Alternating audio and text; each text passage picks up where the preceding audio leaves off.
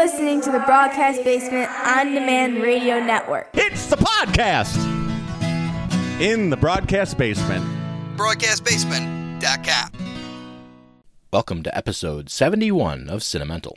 How can you talk if you haven't got a brain? I don't know. But some people without brains do an awful lot of talking. Then why don't you kiss me like everybody else does? How about new? The thing is, Bob, it's not that I'm lazy. It's that I just don't care. I came here like this so you'll know my word of death is true. And that my word of life is then true.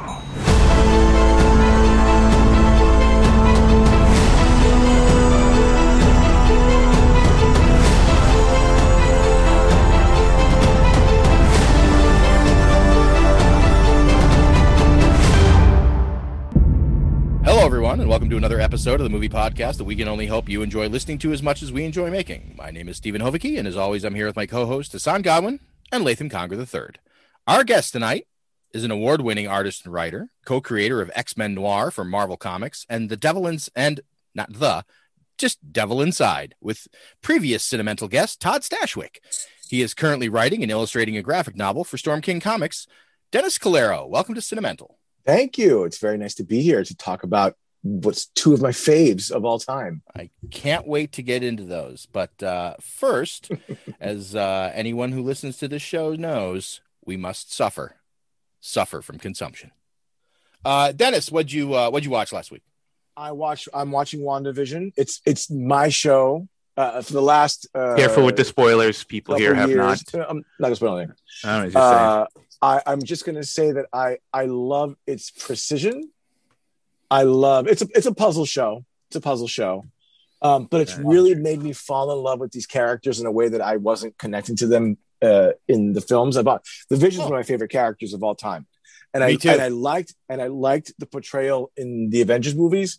But I'm really in love with these characters now. I'm really invested. I love Kat Dennings, and I'm hoping that it sticks to landing. I'm hoping that it all the pieces. I have faith that they've put enough. This is the MCU is a marquee property, and I'm sure that fingers crossed that we're going to be blown away by the end. So I'm watching that. My wife and I are watching Cougar Town. A couple of episodes. How many seasons of that were there? I think it's like 6. 5 or 6. Okay. We're on season 5 now. So we're not. This show is not on my radar at all. Right. I'm not a particular fan of Friends, of that show. So what's the premise? The premise is There's some cougars and they're in the 5 or 6. There's some older chicks in a town. Yeah. And they're hungry. I actually skipped the first season. My understanding from Cougar Town fans is that the show began as a show about an older woman, Courtney Cox, dating a younger man, but that very quickly they moved on from that premise. It just became a show about 6 insane friends who are always in each other's houses, and they drink wine all day and barely do any work, and they get into misadventures, and it's the classic. So it's like Friends meet Sex in the City. The show is insane. These people act like they're crazy people, and you're constantly laughing, and you're also going like, if I knew these people, I would call the cops. They're out of their minds. And yet it's so endearing, and you like the characters, and they do the classic thing, which is laugh, sentiment at the end, and it works. It's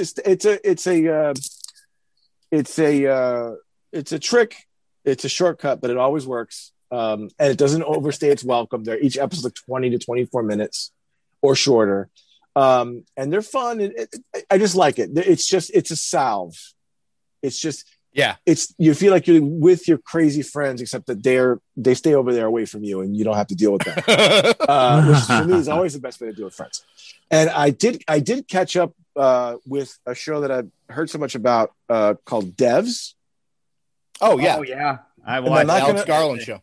Yeah, I'm not going to spoil it. I thought the ending didn't quite stick the landing, but I enjoyed I enjoyed so much of the show that I cannot be mad. And usually I am the kind of person that will get very upset if a show sort of allows logic to unravel because they want to do things, but the writers don't want to go back and do the work of making things make sense. I won't say that Devs completely unraveled. I would say that the ending did not live up to the buildup, but there are images and moments in that show that haunt me, absolutely haunt me. Wow.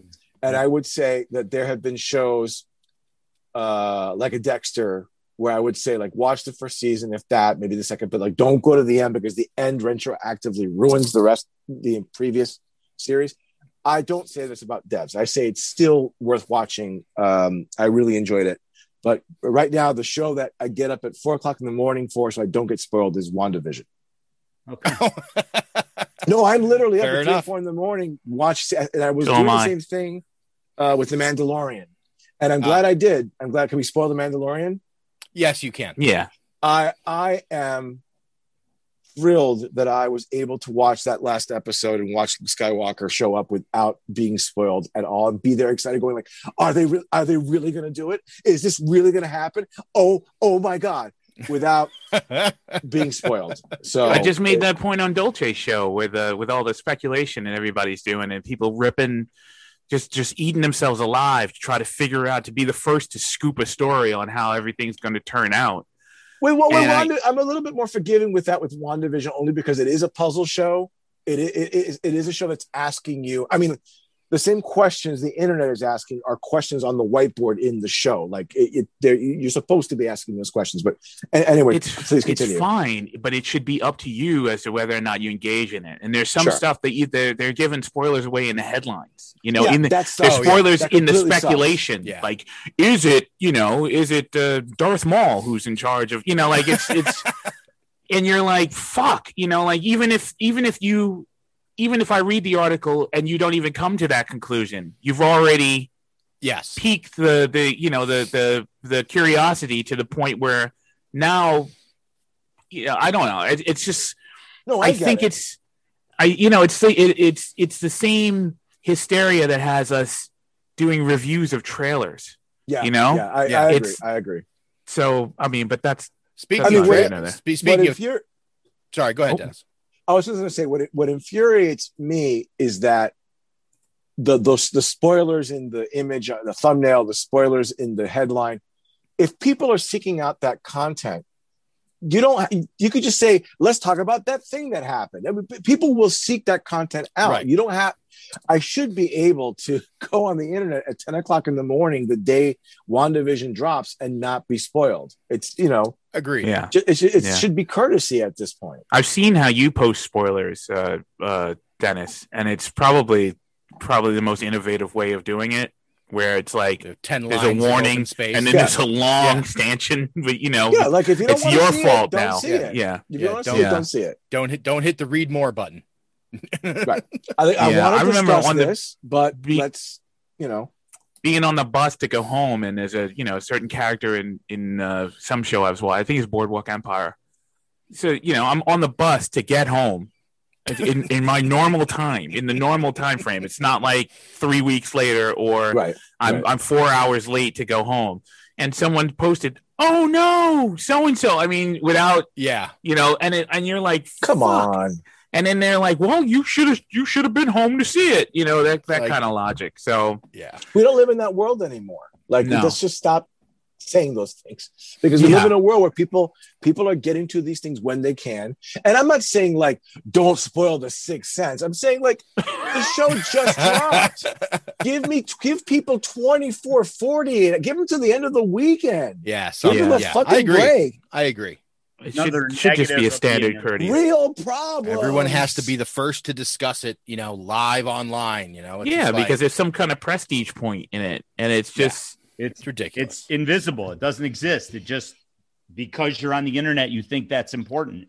It doesn't mean anything. Guys, I'm going to say one thing about the internet. I think what binds all of these things that we're discussing, I truly believe, is that when people are on their computers, even though they're looking at pictures of people and they understand on an intellectual level that all these little messages and things there's people behind them. Psychologically, it's not impacting. It's like, I'll just give you one example. Something I always say: people say things on the internet about people to people that I know they would never say in person.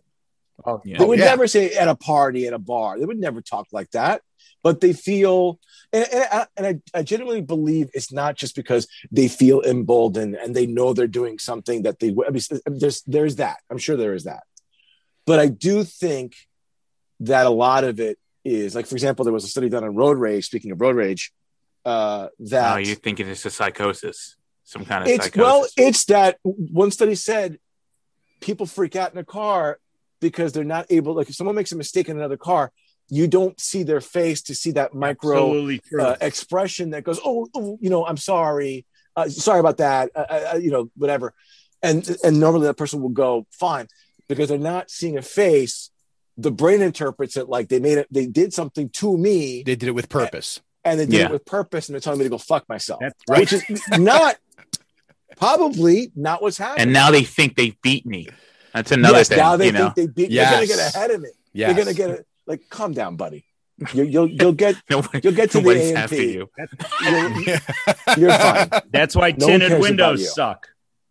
That's right. There's a phenomenon on they say for climbing mountains. I think especially for Everest, it's called summit fever, where you just abandon you abandon all your morals and you pass people who are dying in front of you so that you could get to the top of the summit. Yeah. And I think that's the same. There's a species of that happens with this online hysteria. But look at the Capitol riots. Right. I mean, all those people incriminated themselves. Those people just like, I mean, what kind of person documents their own crime? And idiots. And laughs about it. I have an answer for that. I think for a lot of them, not that there's some obviously that were more sort of deliberately nefarious, but I think for a lot of them, I'm looking at the riots on TV and I'm like, they think this is a fun time, and they're not stopping to think for 1 second that there's going to be any consequences, because everyone around them is doing it. It's literally mob mentality. I took this letter from Speaker Pelosi's office, but I left her a quarter. I paid her for it. What a hoot! Look at me. How does that day end? Oh shit! I'm arrested. Oh, that's the fucking FBI. Oh boy. That day has to end some way. Good. Yeah. How does that day end? Like Latham said, it doesn't go on. But that's what nobody thinks about. It's like, wait, this is this we ball's gonna go home or go somewhere. We have to end. This ball's gonna come down, no matter how high I throw it up. It's gonna come back down, and I don't want to be here when it gets here. So it's like shooting crazy. Guns up in the air. Hey, guess what? Those bullets come back down. They don't just stick to the cloud. That's a great analogy. That's a great analogy. It is. Boom. I don't care where this inanimate object lands. Yeah, so, you will in a minute. Yeah, you will. You will. You possibly will very soon. So spending 2 days in the hospital cut into my watching time last week. Yes, go hospital. I'm sorry. That had to do with it. I mean, we're all about to be crushed by all the media we just watched, because even when it's 2 days in the hospital, Dennis, Steve watched 75 movies and 10 miniseries all the way through. This is gonna be embarrassing to all of us. Yeah. Before you even speak, Steve, I would like to ask how it is that you managed to find an image of a sunset on the television when you took your picture in the hospital. Yeah. All right, that is a level of. Yeah. That is a level of genius I have yet to come across. Level up. You leveled up. Hey, I do what I can. That's playing the game on a level that no one else has dared to play the game. That's tempting fate is what that is. Yeah, right? I was in a flotation tank for 6 days, but now I'm going to tell you about the 50 movies I watched. All right, so we're a little bitter, Dennis, because we always get destroyed by Steve. Yeah. That's basically the dynamic. I began my Saturday, of 6 films with a rewatch with a rewatch of Bestseller. Wow! The Brian Dennehy James Woods movie, because there was something I was trying to remember about it, and was it that it sucked? No, I enjoy that movie. Oh, okay. I mean, I know James Woods is a kook, but I enjoy a lot of his stuff early on. Yeah, early on he was just an actor. Yeah, I remember it being pretty good. So then I watched. I began my trek through the awful world of House sequels and watched House 2: A Second Story. Oh boy, that hurts. That movie made me want to build a house. I think that movie made me want to build a house so I could get on the second floor and jump out. Dude, it was. Yeah, it's watching it was literally painful. I mean, I'm like, you're like, how does this? I mean, I understand it. You know, that was a cash grab because House did so well, like we discussed when we watched the first one a couple weeks ago. But it was just like, holy crap, how bad that was. You really cannot claim you weren't warned about that, though. I don't have any allusions to 3 or 4 either, but I'll get to it. I think 4 is a lot better than the other 2. It's like the Hellraiser series, like they go down and down and down, and then they start to come back up again. Nowhere to go but up with like number 7. I watched an interesting movie from the mid 70s called Day of the Animals. Which was not a great movie, but it was interesting because it was, I want to say it was like 1974. And it was one of the earliest movies I ever saw. It was right after that initial report came out about how fluorocarbons from aerosol cans were destroying the ozone layer. And they had no idea what the effect of the extra infrared radiation was going to do to the earth. And basically the movie says that it's going to drive all the animals crazy and make them attack every human they see, which was kind of fun, I got to say. Well, they almost got it right. It's the humans that went crazy, not the animals. So, well, good point. Commentary, I love it. And they were all being led by a golden eagle, so that was kind of cool. Well, he would just show up, but it was great because it was literally just shots of various 70s B actors hiking in the woods, and then a bunch of miscellaneous, like extra National Geographic animal footage of like a bear or a mountain lion or some turkey vultures. And then the eagle would go, "Arr!" and then they'd show like a mountain lion would get thrown at a guy, you know, and they would just out of nowhere, or a wolf would run out from between 2 tents and eat a guy. Were there any puppets? Were there any puppet animals? No. They were stuffed animals. No, and I was looking because I was hoping that they were just going to like throw some stuffed dogs at, like, you know, here's a wolf jumping on a guy.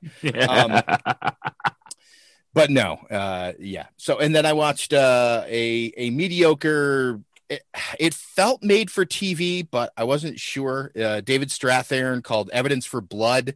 Crime writer goes home to his small town. It was okay. It was an Amazon thing. And then I came across a movie called Shanghai, which came out in 2015 with John Cusack, Ken Watanabe, Chow Yun-fat, Gong Li, and it's about, you know, the Japanese and Chinese right at the breakout of World War II. Ooh, Gong Li, you have my attention, right? Hello, nurse. And I had not.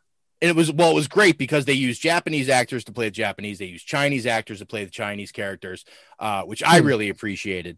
And then they threw Jeffrey Dean Morgan and John Cusack in the middle of this as American spies. So wow, it was really interesting. And I actually ended up. It was good, not great. We'll watch anything with John Cusack in it, so it doesn't matter. And then I followed that up with a rewatch of Havana, which I had not seen in a very long time. And I had forgotten how long it feels because it moves really slow. And then Sunday morning, I opened up my day with another Mo Brothers film. I finally watched Headshot, which is Kimo Stambol and Timo Jahanto. And Iko Uwais is in the lead, doing all that wonderful Indonesian martial arts stuff. Watched Bride of Reanimator. A very, very strange movie that I don't know why I never saw this. And Latham, you might have seen this out in the theaters early thousands, called Eye of the Beholder with Ewan McGregor and Ashley Judd. I didn't see it. It borders on surreal. It is really weird. That's a good way of saying bad. Yeah, no, it wasn't. That's it. It wasn't bad. Once you finally get to the end, you're just like, What did I just watch? What's happening? Because you expect an ending that's going to wrap things up, and it doesn't. Yeah, I didn't think that was good when I saw it. That's why I was saying. I just thought I remember wishing the ending was a little tighter, a little better, a The little ending tighter. where and Judd falls down the mountain. Oh man, I'm sorry. That was. I was going to say Ashley Judd gets attacked in a dungeon, but okay. Sometimes I just speak before I think. So no, I know you think very well before you speak. Trust me. Yeah. And then I watched Tequila Sunrise in again. that movie. What the Tequila fuck? Sunrise is awesome. I watched Tequila Sunrise again. What was that like? Oh, this weird cast from Eye of the Beholder: Katie Lang, Jason Priestley, Genevieve Bujold. Yeah, directed this crap. Stephen Elliott. Okay, I don't know what else he's done. And you have done. Oh, he did Adventures of Priscilla, Queen of the Desert, which is pretty. Oh, okay. Oh, that's solid. The rest is basically a toilet. Okay. Although I've seen none of these movies, so I probably should just shut up at this point. I want to give House 2 kudos for a pretty good tag. House 2, the second story. That's pretty good. That's the best part of the movie. Oh, Dennis. you hear that and you go, wait a minute, this might work. Yeah, And that's then clever. everything. The writer is clever here. No. House 2 this may be the first movie, the first sequel that I saw that, and I said, oh, sequels can suck? I wasn't aware of that. Because every sequel, Superman 2, Empire Strikes Back, every sequel I've seen so far in my young life has been pretty great. This is awful. This is why they do this. This is not one of those. No, not at all. Not as bad as Highlander 2, but pretty bad. Oh, that's the king of the worst. That came later, though. RoboCop 2 for me. Oh, really? That's one of the worst sequels I've ever seen. I kind of like that movie. I was so looking forward to that, and that was my experience of like the first cinematic disappointment. It was like this is. I remember just halfway through the film, just leveling with myself, like this is not good. How is this not good? Dude, that's Irving Fisher. He did Empire Strikes Back, man. Yeah, see, I felt like that movie. I was like, I remember being puzzled by that film the first time I saw it, but then going like, oh, but I'm liking what it's doing. I just have to readjust my expectations. But like Highlander 2 was like, what the fuck is happening? Why? I remember seeing Highlander 2. We went to I think we went opening night, my friend and I, and we were like, we were serious aficionados of the first film. And apparently we were in an audience full of people, full of other aficionados, because as soon as they announced that the Immortals were aliens, there was a collective groan that rose. I remember that moment when it came up on screen. The Chiron came up, the planet Zeist, and we all just looked at each other like, what is happening? What are they doing? I think that was the first. I think that was one of the first. I think that was one of the first movies where I was like, how did the people who made the first one make this one? And it was the same people. It wasn't even like someone came along with another vision. It was you couldn't even blame it on someone else. You had to, I'm sure there's a story there that I'm not aware of. Yeah. And you're like, wow, that first movie. And then you see all the other Highlander films after it, and you're like, that first movie was a fluke. Yeah, that's the way it happens sometimes. But I think the TV, personally, I find the TV show is comparable to the movie, to the first movie. I agree. But the other films are like, you can't do no TV show about Planet Zeist. Get the fuck out of here. Yeah, we don't have the budget for it. We might as well just go back to that weird idea that we had for the first planet film. From Krull? No, that was Same universe. Was the planet Krull? Yeah, the planet. Yeah, that crawls upon the planet Krull. A glaive and a sword equal each other out. Next planet over. Yes, it was the next planet over. So that's in the same system. So that was movies. So now TV.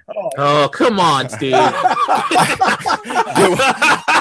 our next segment, books. I love this. I managed to make it through 10 episode seasons of Tin Star. Fuck me. Oh, is that any good? How is that? No, not Longmire. It is. Oh no. And I'll tell you this. So my biggest problem with the first season of Tin Star is they really like that narrative device of opening the show with a big emotional event they would normally put at the end of the show and then cut to 8 hours earlier. Oh boy. And then they take you to that event with 5 minutes left, and you realize that event does happen, but not the way you thought it would. There's a little more to it than what they showed you. Well, that's actually the only. That's actually someone a writer told me that's the only reason to do that. If you're going to show something and then rewind and come back to it, right? It's because your impression of what's happening should be changed now by the experience. Otherwise, and they are using it to that effect, but they did it like 6 out of the 10 episodes in the first season. And it lost its effect because you saw it and you're like, okay, well, that's clearly not what's going to happen. So I'm going to wait for what's really going to happen. The second season starts off so all over the place. And I mean, it starts off from the exact minute in the end of the first season. There's no time jump, nothing. And it didn't get coherent until about episode 7. And if I was watching this on a week-to-week basis, I would have given up by easily the second or third episode of the second season. So you had a Hannibal moment. You had a Hannibal season 3 moment. That's weird. Your Hannibal season 3 moment. Yes, exactly. But by the time it gets to episode 7, everything clears up, and the last 3 episodes are good. So there is enough. Did those middle episodes make the first few episodes make more sense? No, no. I think the way that they were handled, it was poorly done. I just think that they ended up going on a lot of tangents to fill space. It felt like. I felt like they were taking I felt like they were taking the long road to get everything to episode 7. Is it network? How many episodes was it? So here's the thing. I thought it was an Amazon original show. I mean, it's listed as an Amazon original, but they bought it from Sky in the UK. So there is actually a third season that just aired in the UK in December and is not available in the US yet. Now, it's only 6 episodes and it wraps up the whole show. So use a VPN. Yes, I can do it that way. Or other ways. Well, it's not on Amazon over there either yet. It was just other than Sky Atlantic, it's not anywhere streaming yet. Anyway, and then Deirdre and I started watching a British cop TV show called Hinterland,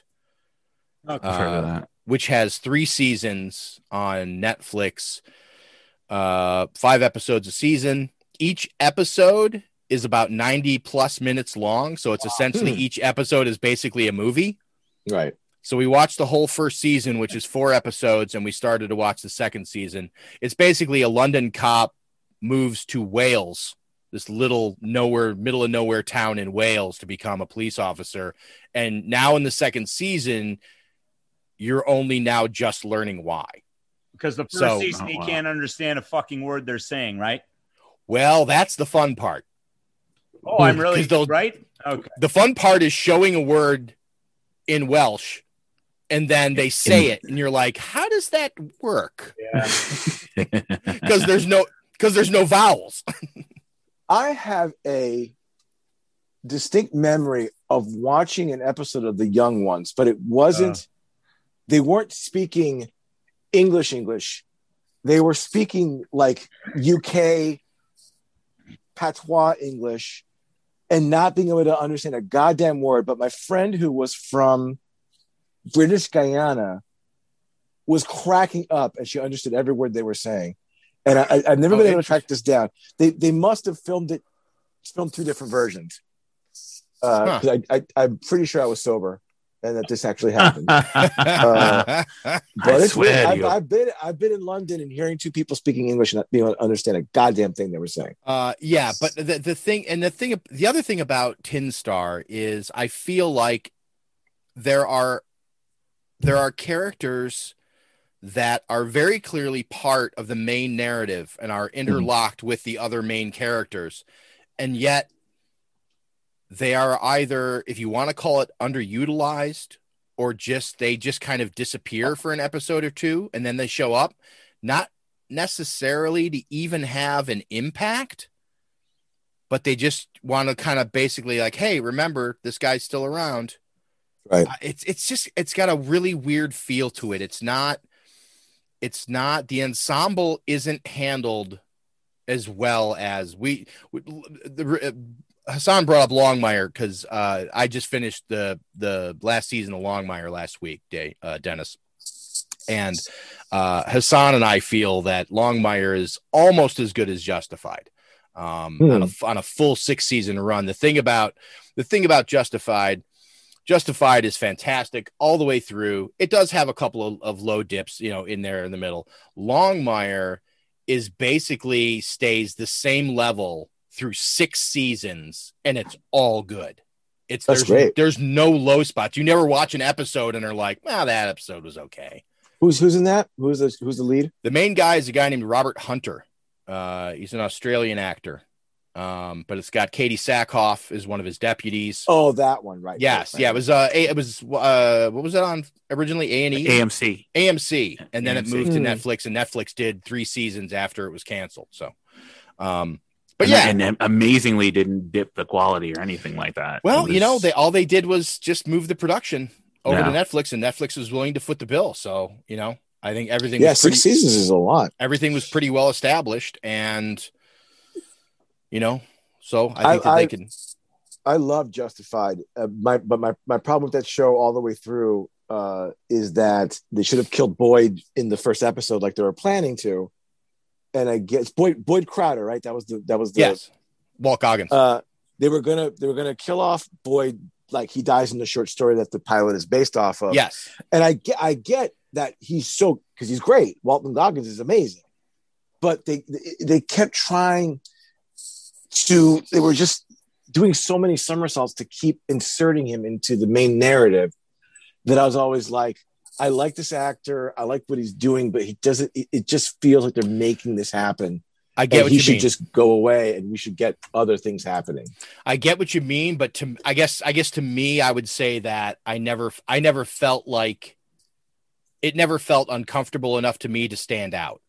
And I think that it was important to have him there because the final scene in that show is brilliant because he's still around. And that just, well, we're probably going to, Hassan and we're going to include Latham too, because Latham's never seen an episode of Justified. We're thinking about doing a rewatch podcast just about Justified. And then we'll bring Todd in for the 3 or 4 episodes he's on. Yeah. So just a podcast. Just a podcast. Just a pod. So I think we've all suffered enough. Time to move on. Please do. Moving on to Dennis's follow-up guilty pleasure, if you like. Xanadu. The second greatest movie ever made. Open your eyes and hear the magic. Xanadu. It's a love story about a boy and girl from 2 very different worlds whom no one can keep apart. Don't say goodbye. Whenever you're away from me, wherever you go.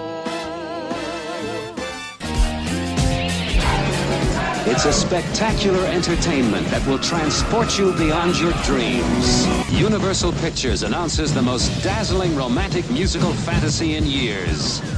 Starring Olivia Newton-John, Michael Beck, and Gene Kelly.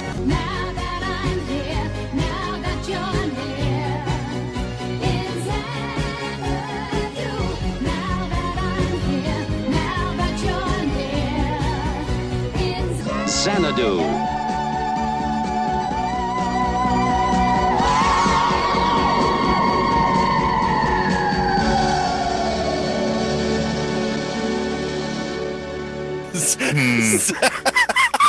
Hey, Dennis, this is where we're going to part ways. Xanadu. Produced by the legendary Joel Silver, producer of Die Hard.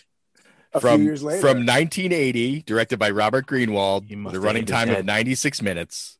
A thoroughly modern musical about a down-on-his-luck artist is visited by a muse, and through a series of events, not only makes an important new friend, who was once also helped by the same muse, but is allowed the opportunity to fulfill his dreams. Dennis, tell me why you love Xanadu. The artist's dream, let's start off with this. The dream of the artist is to open a roller disco.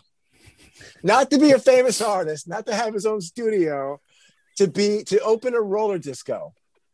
What you're not giving him enough credit, because he put aside his wicked ways. He quit the gang that he belonged to, right? I know. To become a painter.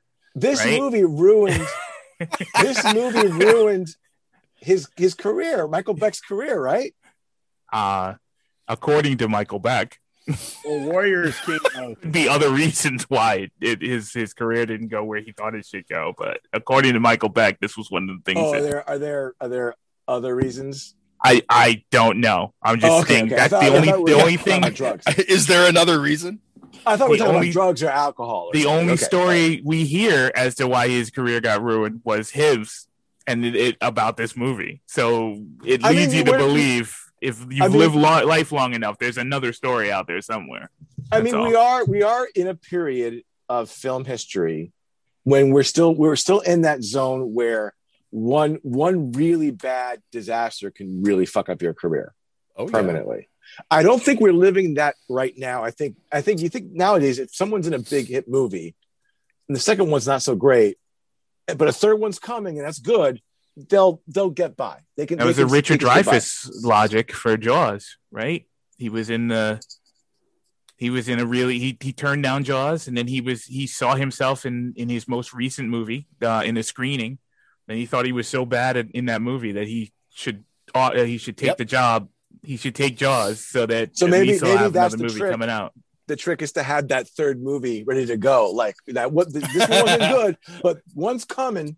I got another one. Don't you worry. This movie hit me at the exact right time. It was about an artist. It was the first time that I was aware as I'm 8 years old or something, and I'm like, oh, art can be the idea of a commercial artist, a professional artist, blew me away. It had Greek mythology in it, and it had a soundtrack that to this day is still. This soundtrack blows my mind. Electric Light Orchestra. The soundtrack is Tubes. the only thing about this film that did well, that made money. Oh, the soundtrack made a shit ton of money. So it's just so much fun. It's got a Don Bluth cartoon right in the middle of it. Yeah, we'll get to that. This movie is just such a ton of fun. It's got Gene Kelly. This movie's crap. Sadly. It's awful. But it's just so much fun. It's so earnest. It's so good-hearted. Everyone's just nice, and everyone's just having a fun time at the roller disco. I love this thing. It's colorful. It's got colors and nice music. I just love it. I love it. Yeah, soundly, this is sentimentals. You don't get points for good-hearted. That's not enough. So I had never seen this. And I have to say, I don't know if any of you had seen this prior to this viewing. Latham, you'd seen it? Okay. Yeah. So Hassan, you had not seen it. I had not seen it. Okay. Oh, good. I have to say, well, first of all, let me start off with Deirdre's comments. 2 minutes into the film. Had she ever seen it? She had never seen it. Okay. And she asked who picked it. And as she normally does, and I said Dennis, and she goes, oh, okay. And she said, it starts off and he's in his thing and he starts off and he's, the credits are rolling over the top of him drawing in his home studio. And then he takes the very nice watercolor sketch and tears it up and throws the pieces out the window. And he just turns to me and says, great. So this starts off with self-doubt and littering. And There you go. I just felt the necessity to deliver that. Now, to be fair, you told her that this was a guilty pleasure of mine. Not that Of course. I actually thought it was. No, good. no. Okay, Of all course, right. of course. She Can't gets be it. impugning my reputation. No. Oh yeah. Well, yeah. So that being said, I have to say, I didn't hate this movie.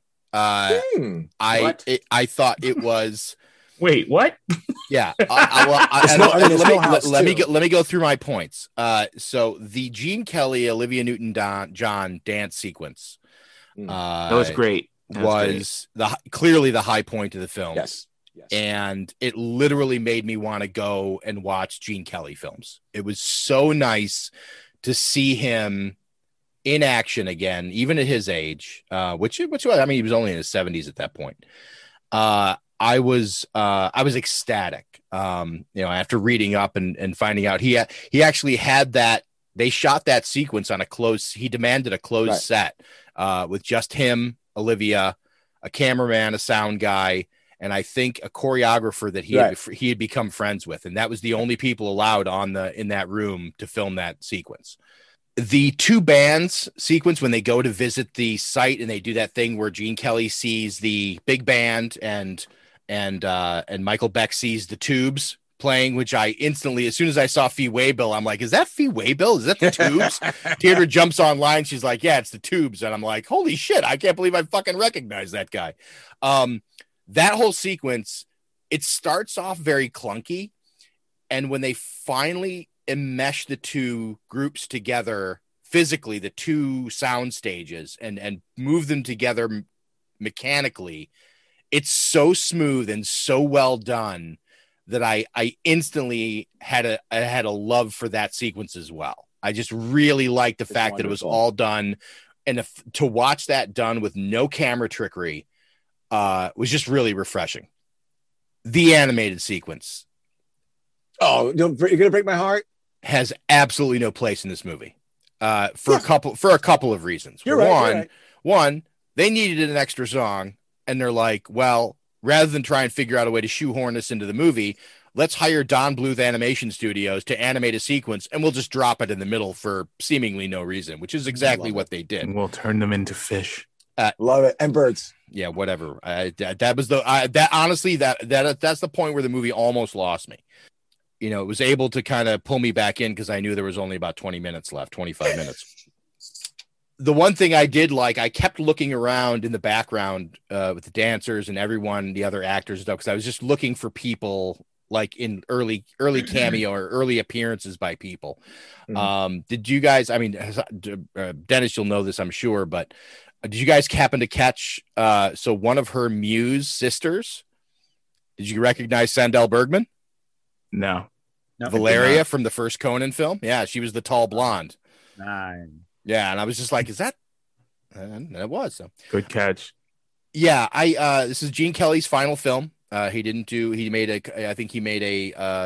couple of TV shows after this, but beyond that, he never made another feature film. It's weird. It's got kind of a reverse Death Takes a Holiday to it, where a mortal, in this case, a mortal falls in love with an eternal being. And I thought it was, I thought it was funny because they do that whole sequence where he magically, skates into the painting on the wall with the muses, and he's suddenly in God world, and he's having the conversation, and Zeus is talking to him, and him and his wife having. Is that John Gielgud, by the way? No, it's Wilfred Hyde White. Actually, was the voice of Zeus. All right. It was just funny because they both are actually having a problem remembering what means a minute, what means forever, a century. Yeah, and they're like, I can never keep those two straight. Yeah. Listen, the movie overall is incredibly cute. Cute's a really good word for it.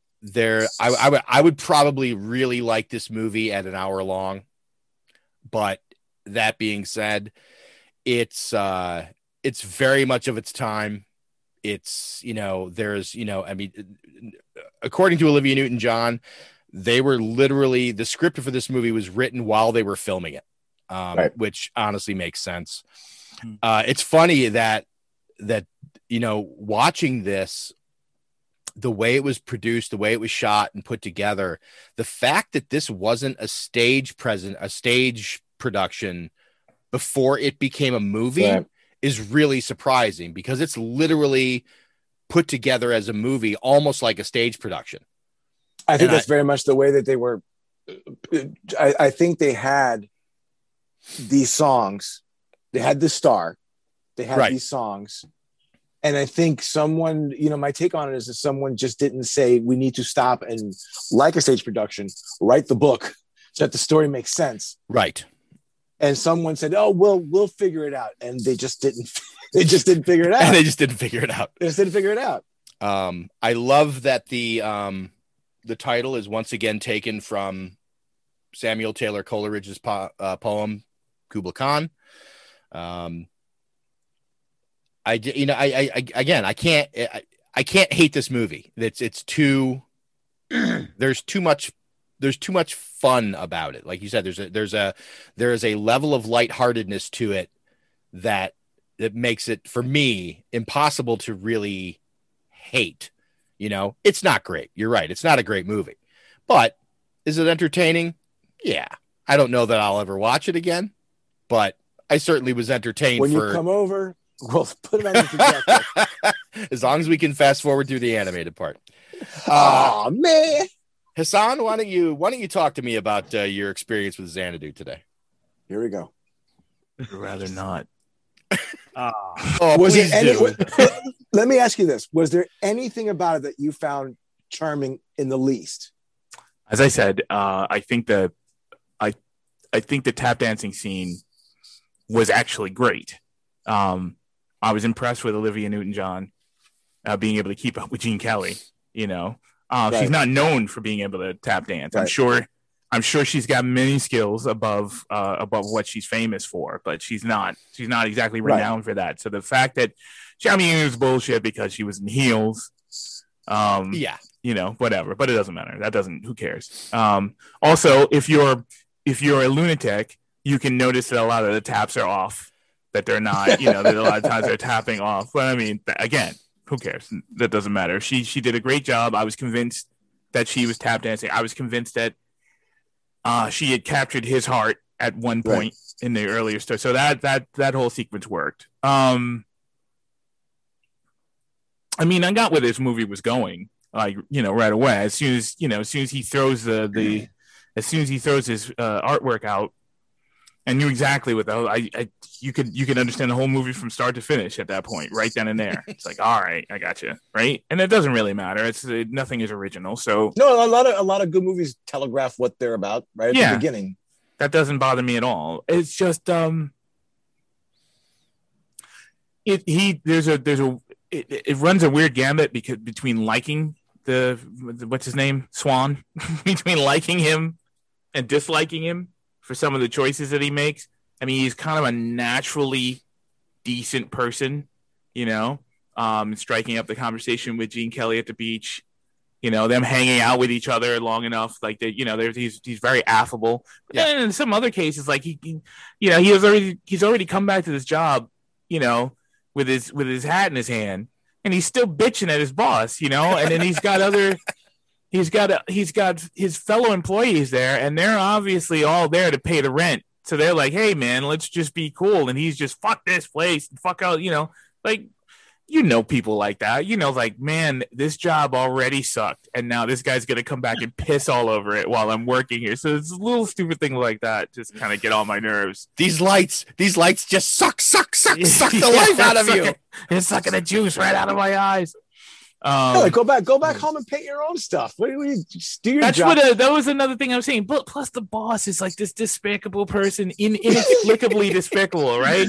Because he could have been like, look, man, while you're here, you got to paint what I asked you to paint. That's why I pay you. It's like one of those things, like a little piece of dialogue could have cleared this whole thing up. I'm paying you money to paint what I asked you to paint.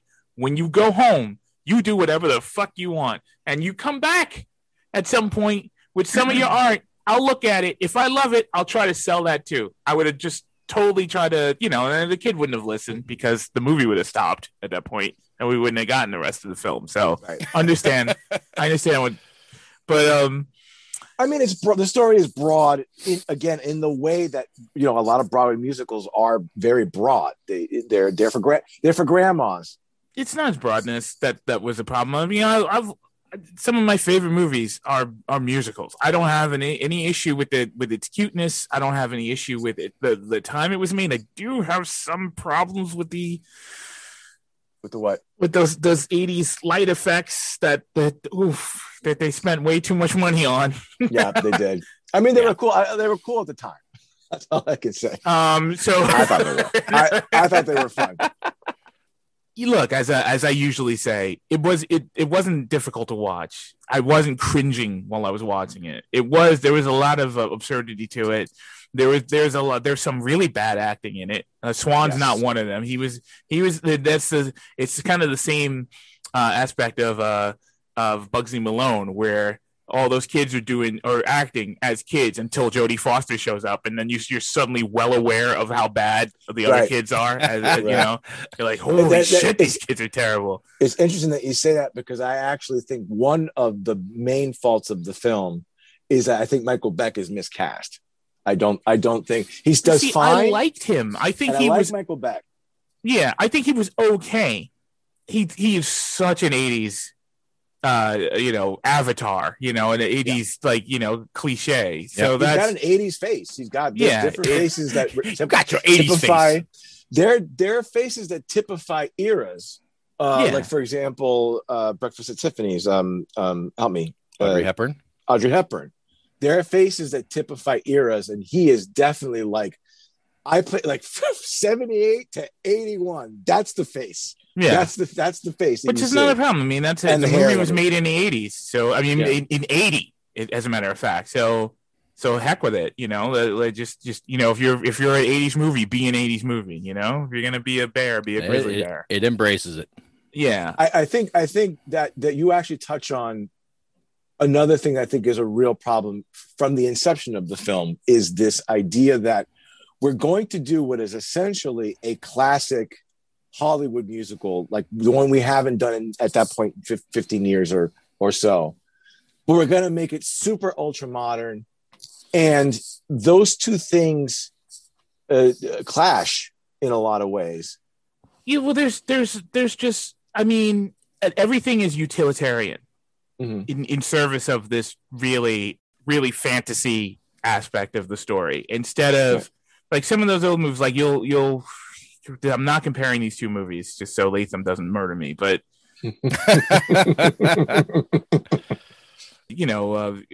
It's a Wonderful Life. None of those characters are utilities to the story. They're characters.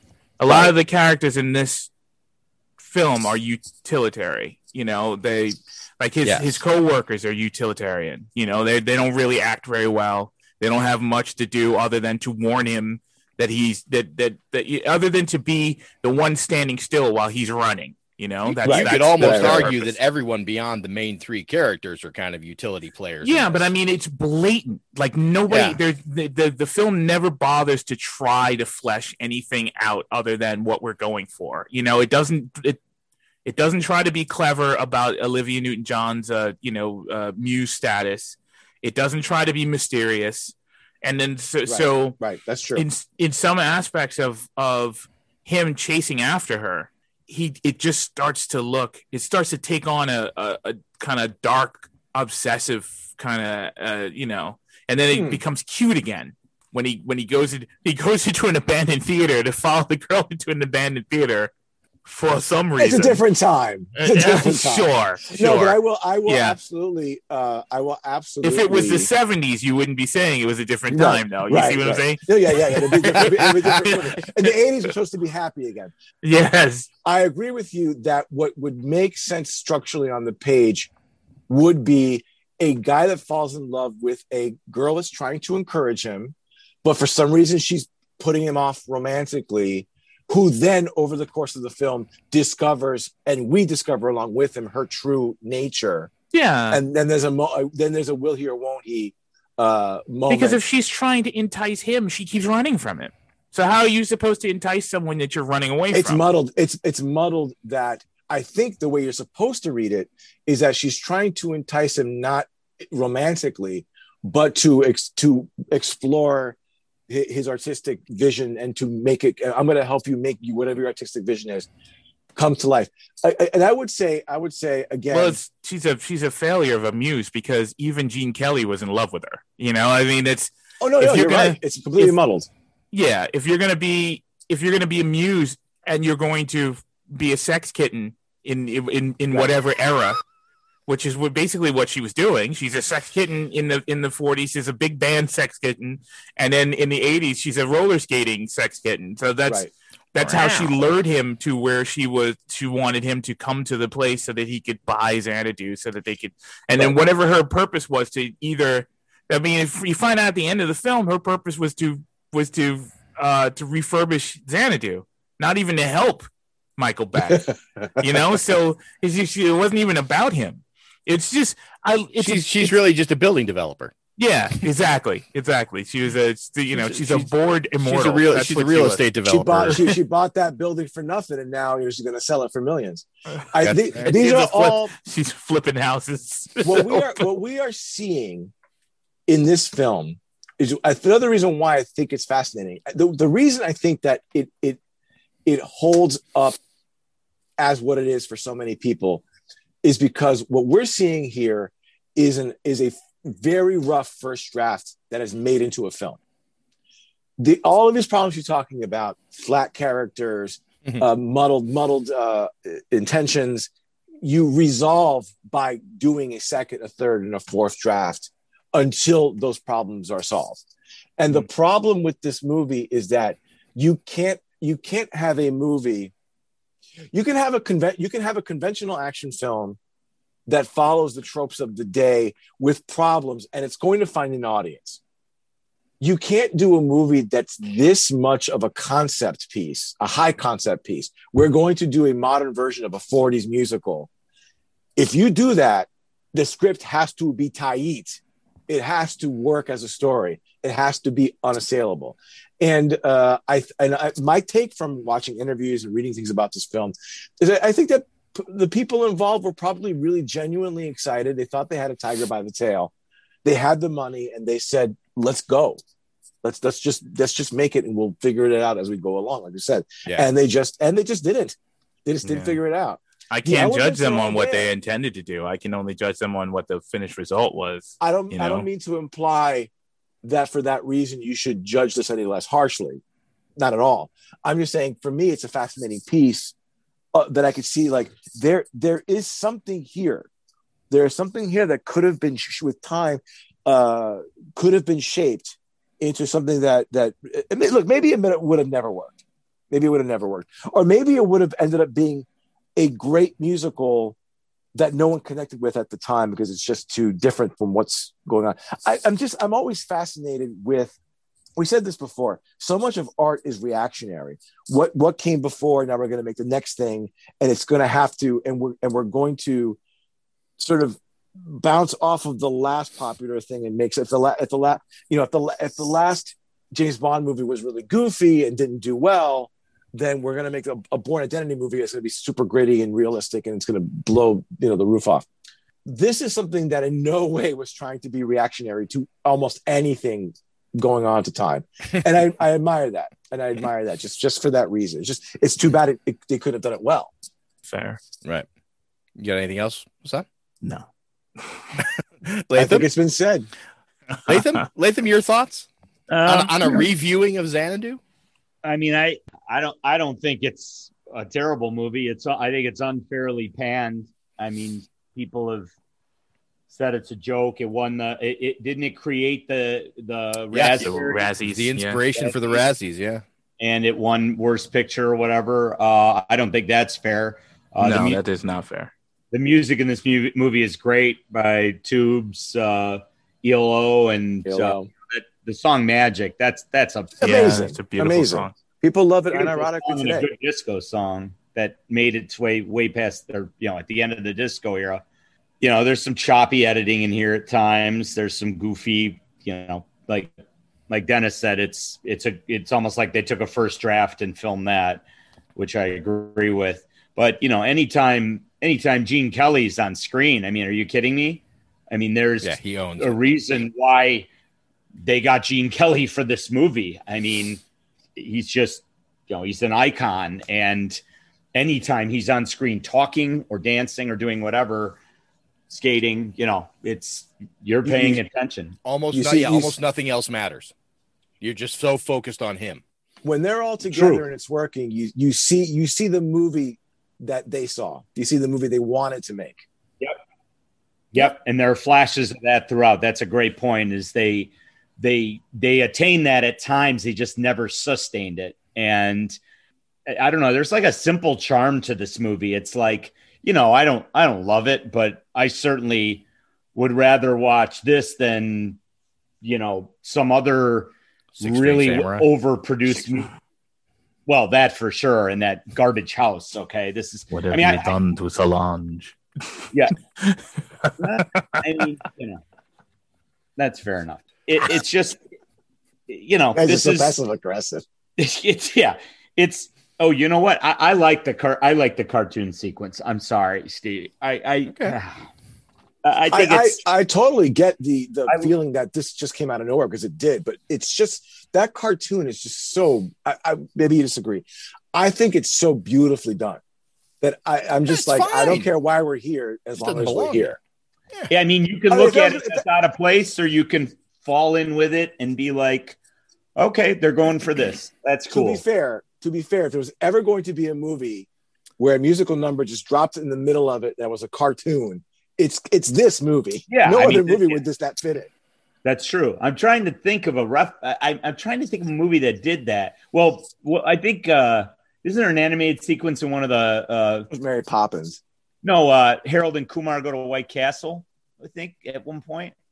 Right? Well, I don't know. The first one. Is there a claymation sequence in that? I forget.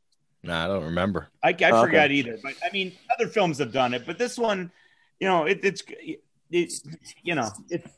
doesn't not work, and it doesn't work. It's just like that's the next creative thing they want to do. It's like this movie's full of creativity, and sometimes the creativity drips down and doesn't work, and other times it elevates and it's great. There's, the color in this movie at times is really cool. The scene where they play the song Magic, where she's rolling around when he walks in, and there's the different areas of colored light. That song Don't Walk Away that's a great tune, man. That's a great song. It's just uneven, but it's uneven in a good way. Whereas, because I didn't, when I first saw it, I didn't have any expectations, and I was like, you know what, this isn't a disaster like they said it was. And it's, it's got charming moments. I'm glad I saw it. It's not a waste. I'm not glad I saw House last week. I don't ever want to see that again. But this, I would tell people, hey, go see Xanadu. It's if you like musicals, it's a unique one you need to see. I think when there's big swings and they don't work, audiences can be particularly cruel. I think they could be, because there's a number of films in the last few years, Dark Phoenix, Fantastic Four, that people were like, this had already decided before they came out that they were utter disasters. And I don't know what you guys feel about those films. Those aren't great films, but I'm like, I saw Dark Phoenix. I'm like, this isn't an incompetent film, right? I saw Fantastic overly Four, derided. There's like this is being presented with something that you usually probably wouldn't want, even if it was great.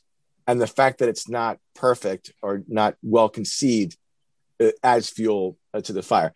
It's a business. What this reads to me more like anything else is we've got these songs. I'm Joel Silver and I'm Lawrence Gordon. I'm both of us at the same time for some reason. Mm-hmm. I've got the songs. I've got the songs. I've got Olivia Newton-John. Gene Kelly just signed on, but we've only got him for 6 weeks. We got to go. That's what this feels like more than anything else. There's no time to sit down and polish a screenplay for 6 more weeks. I get it. And interestingly enough, it has the reverse formula that we normally see on Rotten Tomatoes, whereas the critics rating for this film is 27, but the fan rating is 58. So you see that there is a I don't want to say secret love, but there is a definitely support for this movie since it has come out, you know, in retrospect, not just as right. Actually, Stevie, Dennis paid a hacker for that. There you go. all my money. Not legitimate. 80 or 34%. Do me a favor, I need 30 points added to this. Here's $10. Also, this spawned a hit 2007 Broadway show. Yep. Finally came to Broadway. Ran and for it was a year. Nominated for a Tony for Best Yep. Musical. And There Best you go. Book. And Best Book. Yep, absolutely. So Andy, another 80s, 70s, 80s icon, Andy Gibb was originally cast to play Sonny and dropped out. Wow. And then David Naughton, Steve Guttenberg, Griffin Dunn, and Michael Biehn all auditioned for this role. I can see David Naughton doing it. Yeah, me too. That was one of the targets they had actually because of his Dr. Pepper commercials. Right. And then Olivia Newton-John suggested fellow Aussie Mel Gibson. Oh, well, there you go. Glad he didn't do it. Wow. Yeah. Might have lightened him up a That little. would then we would have never got Lethal Weapon. We would have because Kurt still would have dropped out. The thing about Andy Gibb that's interesting is it makes you wonder, because one thing that occurs to me that's always been a little bit weird about this movie as a musical is that both main leads don't sing, just Olivia Newton-John. Yeah, that's true. And if Andy Gibb was cast, it would have probably been more of a duet situation. They probably would both sung, and that would have probably felt a little bit more normal. Maybe. And also Andy Gibb was a huge star, so maybe this would have been a hit anyway. Right. Or yeah. And Olivia Newton-John turned down roles in Can't Stop the Music and the Blues Brothers to star in this movie. Oh, wow. Blues Brothers. Ooh, boy. Ouchie, ouch, ouch. My guess is be the Carrie Fisher role. You know, I mean, yeah. Where are you going to put her in Blues Brothers? Well, my guess is the Carrie Fisher role. Yeah, but she didn't get to or a sing musical for number. anything. Or a musical number, maybe. It would have added a number. You want a musical number, and that doesn't. Maybe. Yeah. Nah. And then apparently Joel Silver notoriously held one of his screenwriters for ransom for 3 days against his will. How do you do that? Just let him out of the room? He said the son of a bitch wouldn't deliver. He said, so I locked him in. That sounds about right. Classic. You're paying these guys a lot of money. He's not delivering pay. No. It's not good to kidnap, Dennis. And now it'll come out that Joel Lock him Silver in. promotes a toxic workplace, and we'll all cancel Joel Silver films. I mean, look, you feed him. You feed the guy, of course. You feed the writer. You give him a bathroom. I'll give him a sandwich. I mean, come on. I'm not saying you'd be inhuman. cruel. I'm saying you owe me pages. Yeah. You owe me pages. I got Gene Kelly waiting.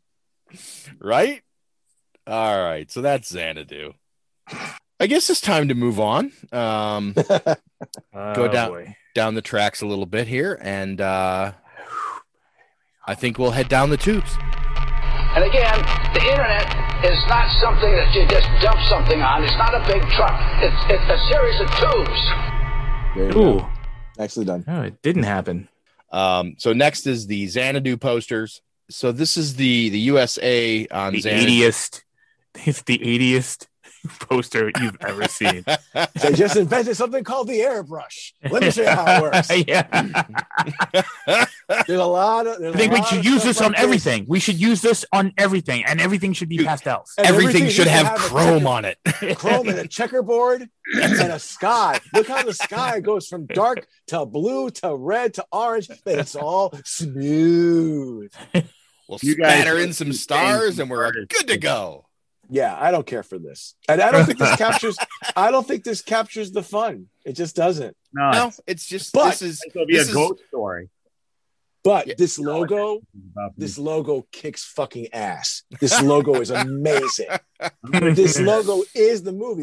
This movie could have come from this logo. Oh my God. Someone saw this logo and said, "I'm going to make a movie based on this logo." I got to tell you, Dennis, that we were watching the movie, and the scene in the club at the end when they're having the big thing right before she shows up again to do her little numbers With the big, yeah, and Michael Beck turns and walks.